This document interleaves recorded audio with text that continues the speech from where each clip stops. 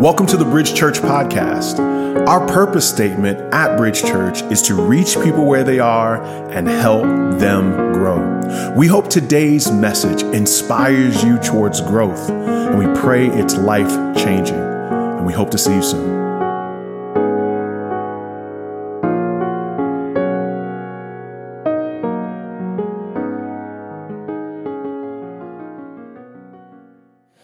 We continue on in the book of 1 Peter. We're coming to a close in this last month. And as we come to this close, we've talked a lot about how in 1 Peter, the believers there are exiled, meaning they're not in their homeland. And so things are foreign to them. But one of the things that we want to enter into is the idea that they are suffering from persecution. In these last few chapters, we're going to deal with the issue of how they respond to that suffering.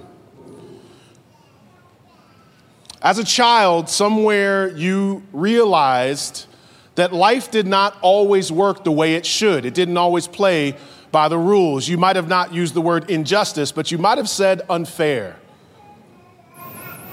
As a little kid, I realized my sister was unfair. She would make the rules, and in the middle of the game, change the rules. Somehow her toy can fly, but my toy can't fly. And I would cry out, that's unfair. And as a child, you somewhere realized that. And then as an adult, somewhere you followed the rules and you saw people being lifted up that weren't following the rules.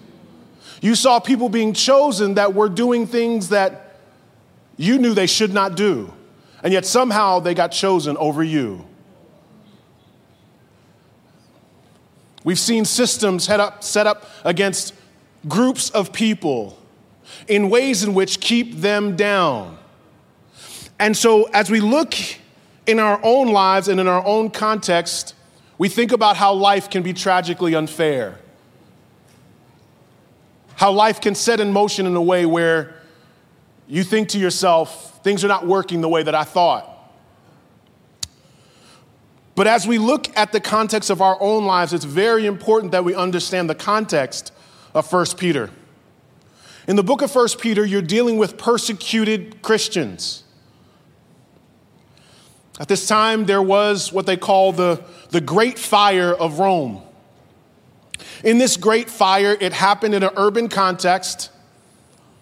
It would be July 19th, AD 64. The fire started in the merchant shops, burnt 2/3 of Rome.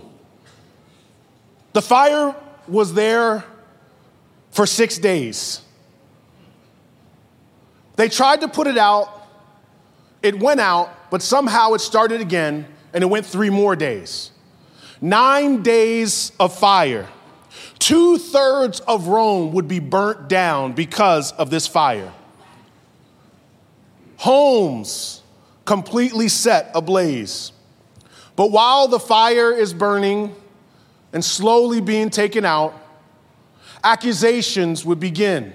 People would wonder, who started the fire? Historians would note that Nero started the fire because he wanted to set the architecture in a more Greek style there in Rome. And so to stave off a public lynching by the people because he set Rome on fire, he decided to accuse a small group of people called Christians. In this new sect of people, they had no power, they had no one in government, no one to fight for them, completely oppressed, completely marginalized. From that accusation, the Roman authorities would go and they would begin to round up Christians. They would put Christians, they would wrap them up in meat and set them to the dogs. They would put them in tar and light them on fire. And the Emperor Nero, they would say, would use them as candles to light up the night. Oftentimes he said if he wanted a dinner party, he would use them as torches. Now, Think about the context where your home has been burnt down, you're being accused of something you didn't do, and now there are people that you know and love called brothers and sisters in Christ being tortured for doing nothing wrong. It's in that context that Peter is wanting them to respond in a godly way. So before we use the word unfair, let's just understand the context of unfair in the text. Persecuted at this time meant your life could end. And here, what Peter is essentially saying is, when you have been treated unfairly or you are being persecuted, it becomes a platform for people to see Christ in you. The unbelieving world begins to watch how you will respond. And he wants you to respond in such a way where your hope becomes evident. A hope that you have that would make people curious in God. An evident hope that makes people curious about God. Why haven't you reviled? Why haven't you begun to talk about them? Why haven't you come back at them? Why are you all seemingly having peace in the midst of all these storms? It makes people question how you continue to have hope. In this room today, there are varying levels of hope. Some of you have had life treat you wildly unfair. And because of that, you may feel hopeless.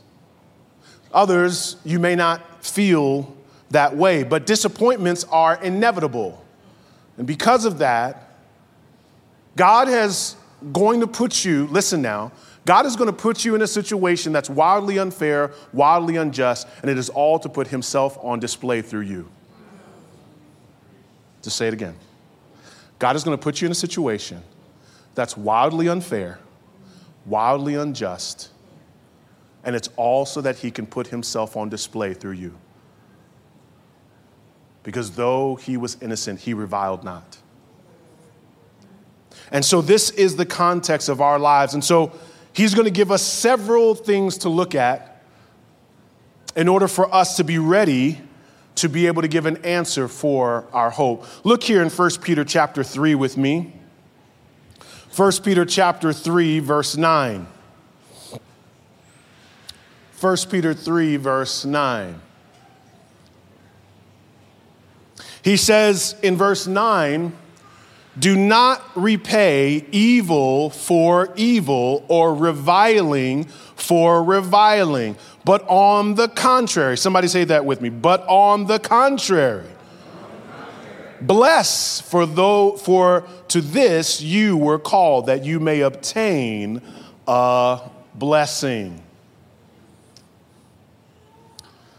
When he says, do not repay evil for evil, you don't need a Greek text to understand that sometimes you want payback. You want to treat people the way they treated you. And he's saying, if someone has been evil to you, don't come back with them with the same energy. And he also used the word revile, because in reviling, he's talking about words being spoken. Reviling is nothing more than evil words. So if someone is speaking evil words about you or to you, do not come back to them with those same evil words. Well, how is this possible? Notice what Peter says. On the contrary, do the very opposite of that. Bless, meaning encourage, speak well of, send a blessing towards them. Now, he says, for this you were called. And so if I could say anything simple here, it would be the reason why you don't pay evil for evil is because you're different. You aren't them. You have been called to live a different life, and you have not been called to treat people like they treat you. You have been called to treat people like God treated you. So here, notice he says the calling. And so in many ways, if you're going to live this kind of godly, set-apart life, you've got to consider your calling, but you've also got to consider the condition of their lives. First, understand when he says the calling on your life, he mentions this, and it harkens back to what Jesus says in Luke chapter 6, verse 32. If you love those who love you, what benefit is that to you? For even sinners love those who love them. Now, I can think of a lot of benefits of loving people who love me. I can help Jesus out in this text. The whole reason why we love people who love us because that's the benefit. I'm going to love you because I know I'm going to get love in return. I'm going to bless you because I know you'll bless me in return. I'll care for you because I know you're going to care for me in return. In other words, I get the benefit of getting back what I gave to you. But he says if you follow that pattern, that means if you love people who love you, that means you'll pay evil for people who did evil to you. So we cannot follow the rhythm of giving people what they gave us. He says, you've been called to something much different. Notice he says this in the context of saying, for even sinners love those who love them. So in other words, if we're talking about etiquette and kindness and just treating people like they treat you, everyone does that. There's nothing unique or spiritual about treating people the way they treated you. What is unique and spiritual is treating people who have given you evil with love. That is unique. That is dynamic, and that is set apart. And that's what you've been called to be, set apart. Not set in the world, not like everyone else, but set apart. And so what he says here, notice though, because if you're just doing this because Jesus says to do it, then you might lose steam. But he says there's actually a blessing in it. Jesus says, what benefit is that to you? Well, the benefit he's speaking of, Jesus is speaking of, is what Peter talked about. He says that you may obtain a blessing. He says every time you have obedience in the midst of opposition, it creates a divine blessing on your life. And so the word benefit and the word blessing are used synonymously from Luke and in Peter. God has divine resources available to you, and you get to use the benefit of those divine resources when you are being reviled, when evil comes at you and you seek him and you don't come at them, you get a divine blessing. Divine resources do not mean that you're going to always get, if someone has stolen from you, it doesn't mean you're going to get that money back. It means you're going to get a divine resource, which is much better. So you might get money stolen, but you might get greater peace. So divine blessing is not always physical. Sometimes it's spiritual. It's not always here. Sometimes it's later, but you can bank on it because it's a benefit for you. Jesus says that's a benefit. What does it benefit you if you give people what they give you? But you do get a benefit when you treat people like God treated you. When I was young, I worked for an organization, and in a classic motherly way, my mother said, "Baby, you know you got full coverage?" I was like, "What's that mean?" She was like, "That's health coverage, baby." I was 22. She was like, "Go get your eyes checked." I was like, "Why would I get my eyes checked? I can see." She was like, "You should just do it because you have the benefits." And I was like, "What do you mean?" She was like, "You've got full coverage. That means anything you go through, they've covered it already. Don't you understand? You're not exercising the benefits you have."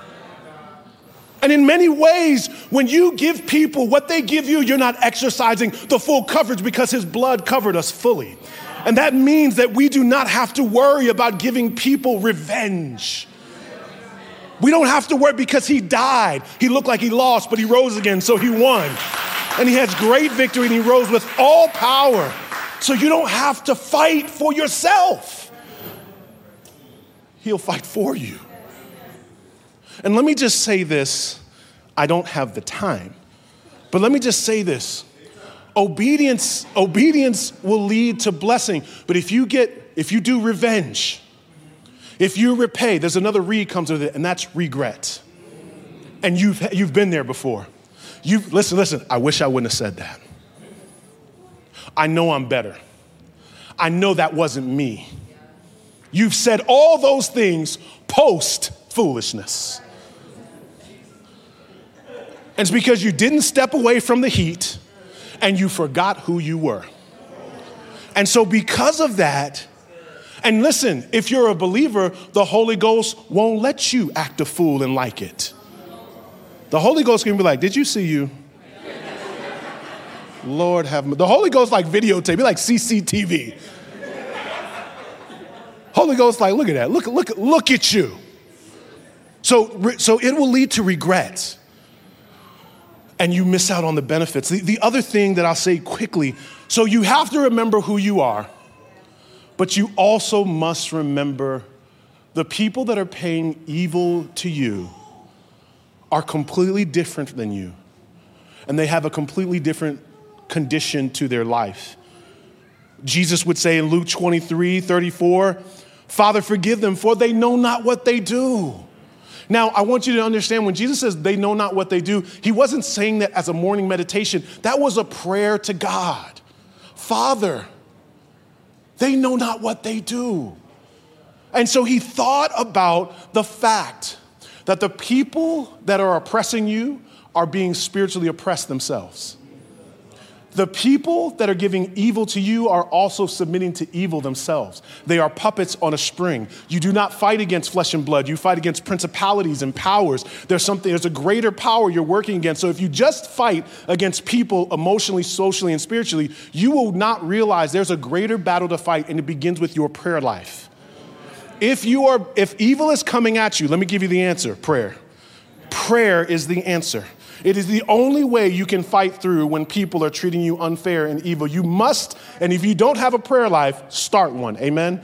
You need a private prayer life to deal with public evil. When people are coming at you, you need to sink your life into the glory of God. So when you walk into that office, you are hovering, praise God. You are floating. It's like, I already know what you are, amen? I know what I'm dealing with. But if you fill yourself up with payback, if you fill yourself up with revenge, you will miss out on the opportunity to witness, and you will regret not living out your calling on life. He not only says not to pay evil for evil, but he says in verse 14, even if you should suffer for righteousness. Now, I just want to point out, he's talking about suffering for righteousness, meaning you are doing the godly thing in suffering. That is different than consequences. I'll amen myself on that. You know, you late for work and they're like, they persecute me. No. They're holding you accountable. But even if you should suffer for righteousness' sake, you will be what? Blessed. You'll be blessed. And this is the key, have no fear of them, nor be troubled. Because there's a very good chance that you could put yourself in the position to give humans more power than God himself. Because when you're suffering, remember the context of this suffering is houses are being burned down, people are getting killed. But for them, and for these folks here, can you imagine a world in which homes have been burnt down? Can you imagine that kind of suffering? And so in your brain, you could also begin to think, I sure don't want to upset the emperor. Man, the emperor's got so much power. The emperor is the one that got them killed. The emperor is the one that gave those accusations. So your brain can make the emperor so big. And so what he's saying is, no. Don't make the emperor bigger than God himself. Our fear is about focus.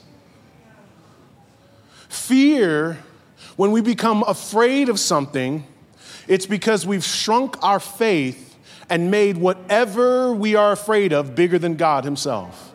And we have simply lost our perspective. Y'all see our 3 screens? Give it up for our 3 screens, praise the Lord. Don't give me 3 screens. I don't know what to do with myself. We have a picture up here. And now, if you look at this picture, right?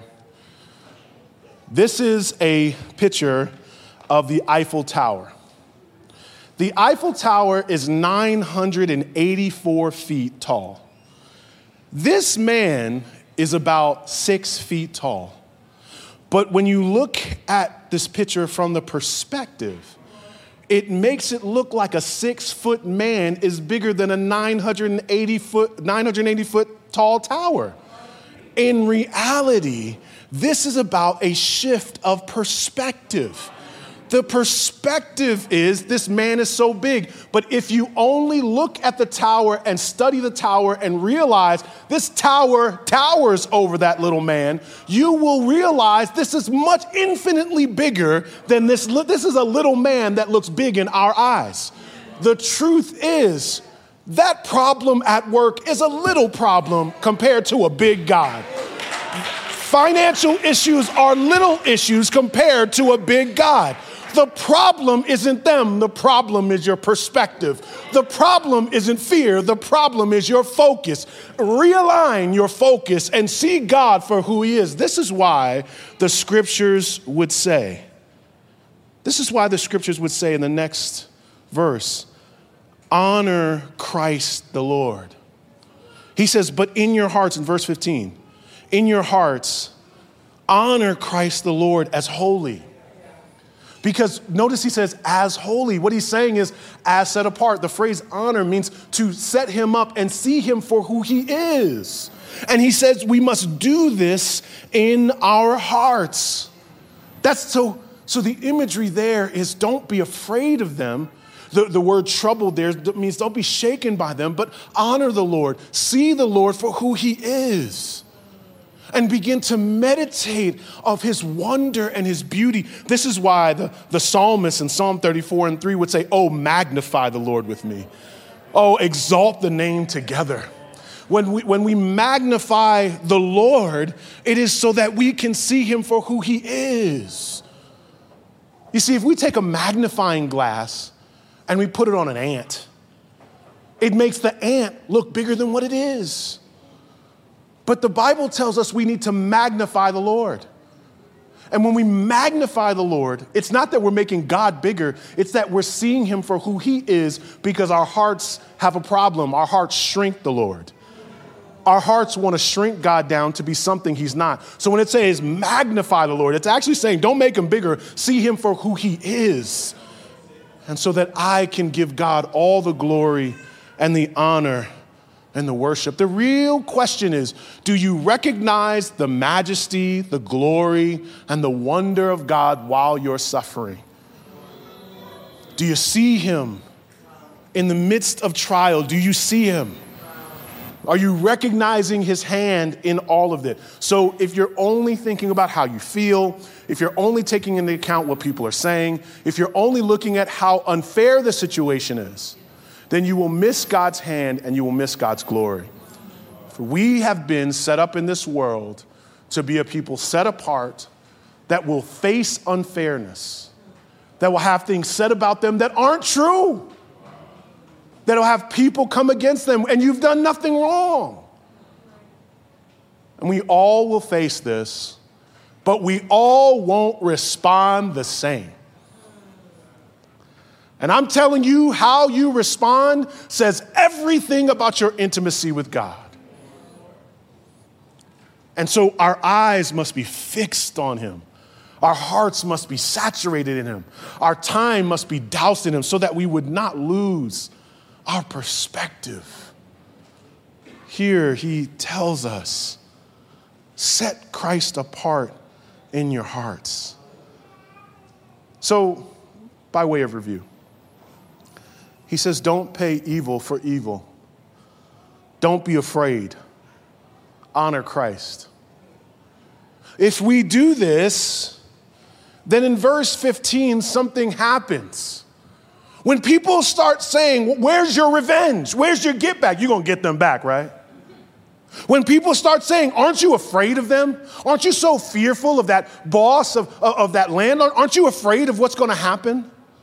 When it seems like everyone has lost their peace and you have peace and they're wondering, aren't you just overwhelmed and anxious about what's going on around us? And when you respond with a godly response, listen, it makes people curious. It makes people curious about what you hope in. And so this verse has been used in a lot of different ways. Verse 15, it says, always being prepared to make a defense to anyone who asks you for a reason for the hope that is in you, yet do it with gentleness and respect. The word there, defense, is where we tend to get the phrasing for apologetics. That is defense of the faith. And this verse is often used in speaking of how can we tell the world who Jesus is? How can we explain the Bible to people? How can we come and give people insight and reasoning for why there is a God? And let me tell you, we should know how the Bible is comprised. We should be able to give a defense of our faith. But I just want you to know that is not the context of this verse. We are giving ourselves answers about Jesus. The problem is people aren't asking us questions.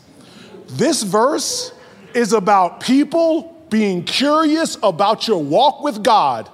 This isn't about teachers and students. This is about people seeing your life with God and being like, why aren't you wilding out? Why do you have peace? And I'm saying if you follow what he says, people will wonder because they will see you suffering with peace. And so look what he says. Being prepared. Be prepared to make a defense to anyone who asks the reason for the hope that is in you. Now notice he also doesn't say, be prepared to make a defense of Jesus even. He just says, for the hope that is in you, meaning these people may not realize it's Jesus, so that you want to give an insight into our hope. So how could we miss this? One, like I said, we don't put ourselves in a context enough for people to see us have peace in the midst of suffering. But I think one of the things that we can fall into is when we do have hope in God and we have sought him out and we have trusted him, one of the things that we can do is give praise and honor to everything except Jesus. You have been so peaceful here at work, and our boss is crazy. What is it? What is it? Why are you that way? Well, I was raised that way. You just seem so calm. Well, I meditate in the mornings. You know, I've been doing this hot yoga. I know you said a little mark on me. That's actually some hot rocks on my arm. Well, I'm just trying to get better. I'm just trying to be a better person every day. And I understand because that's what everybody at the office says. But what he's saying is, no. Be ready to tell people why you are who you are and why you're responding. In other words, he's saying be ready because if you're not ready, you will say what everyone says when you're not everyone. So he's saying you need to be ready. You know, in other words, you need to be in your mind already thinking about the victory that God is going to give you because you know the benefits that you have. So you're already preparing to testify before the world. But what happens if we don't testify? We will just make our lives simple and same as everyone else. In other words, perceived etiquette robs God of honor and praise. Well, I'm just trying my best. And I'm not saying that just to you. I face the same things. I'm in the gym and people are like, "What are you doing this weekend?" I'm like, "Oh, nothing. I'm going to church. I'm gonna praise the Lord." And part of us wants to be the same. We want to fit in, and I understand. But what we do is we honor God by telling the world our hope and testifying of his grace and his mercy over our lives. And so we tell the world.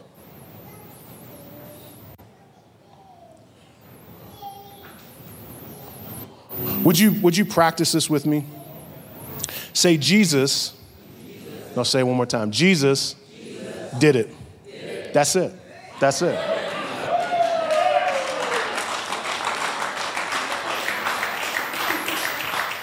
That's it. Man, you are so calm. Weren't your rent, what happened?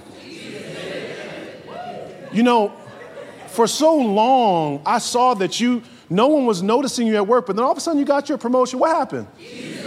See, now I've noticed you're calmer lately. What happened? You know, your family just seems so well together. What do y'all read books? Do y'all go to like workshops? Your marriage seems so well. I mean, what is it y'all do? What do y'all do? Your kids seem so calm. I mean, they're so nice. They're different than the other kids on the playground. Is it a workshop? Do you go to Dr. Spot? I mean, what do you read? Do you read books? I mean, what do you do? Give God the glory for what he's done. We hope this message was encouraging to you. We invite you to send us an email at info@bridgechurchnyc.com so we can hear how God used this message to speak to you. You can also find us on Facebook, Instagram, and TikTok. Our handle on all our social media platforms is @bridgechurchnyc. Our website is bridgechurchnyc.com. If you're in the New York City area, we would love to see you on a Sunday. Our services are at 10:30 a.m. and noon on Sundays at 345 Adams Street in downtown Brooklyn. Thanks for listening to our podcast today, and we hope to see you soon.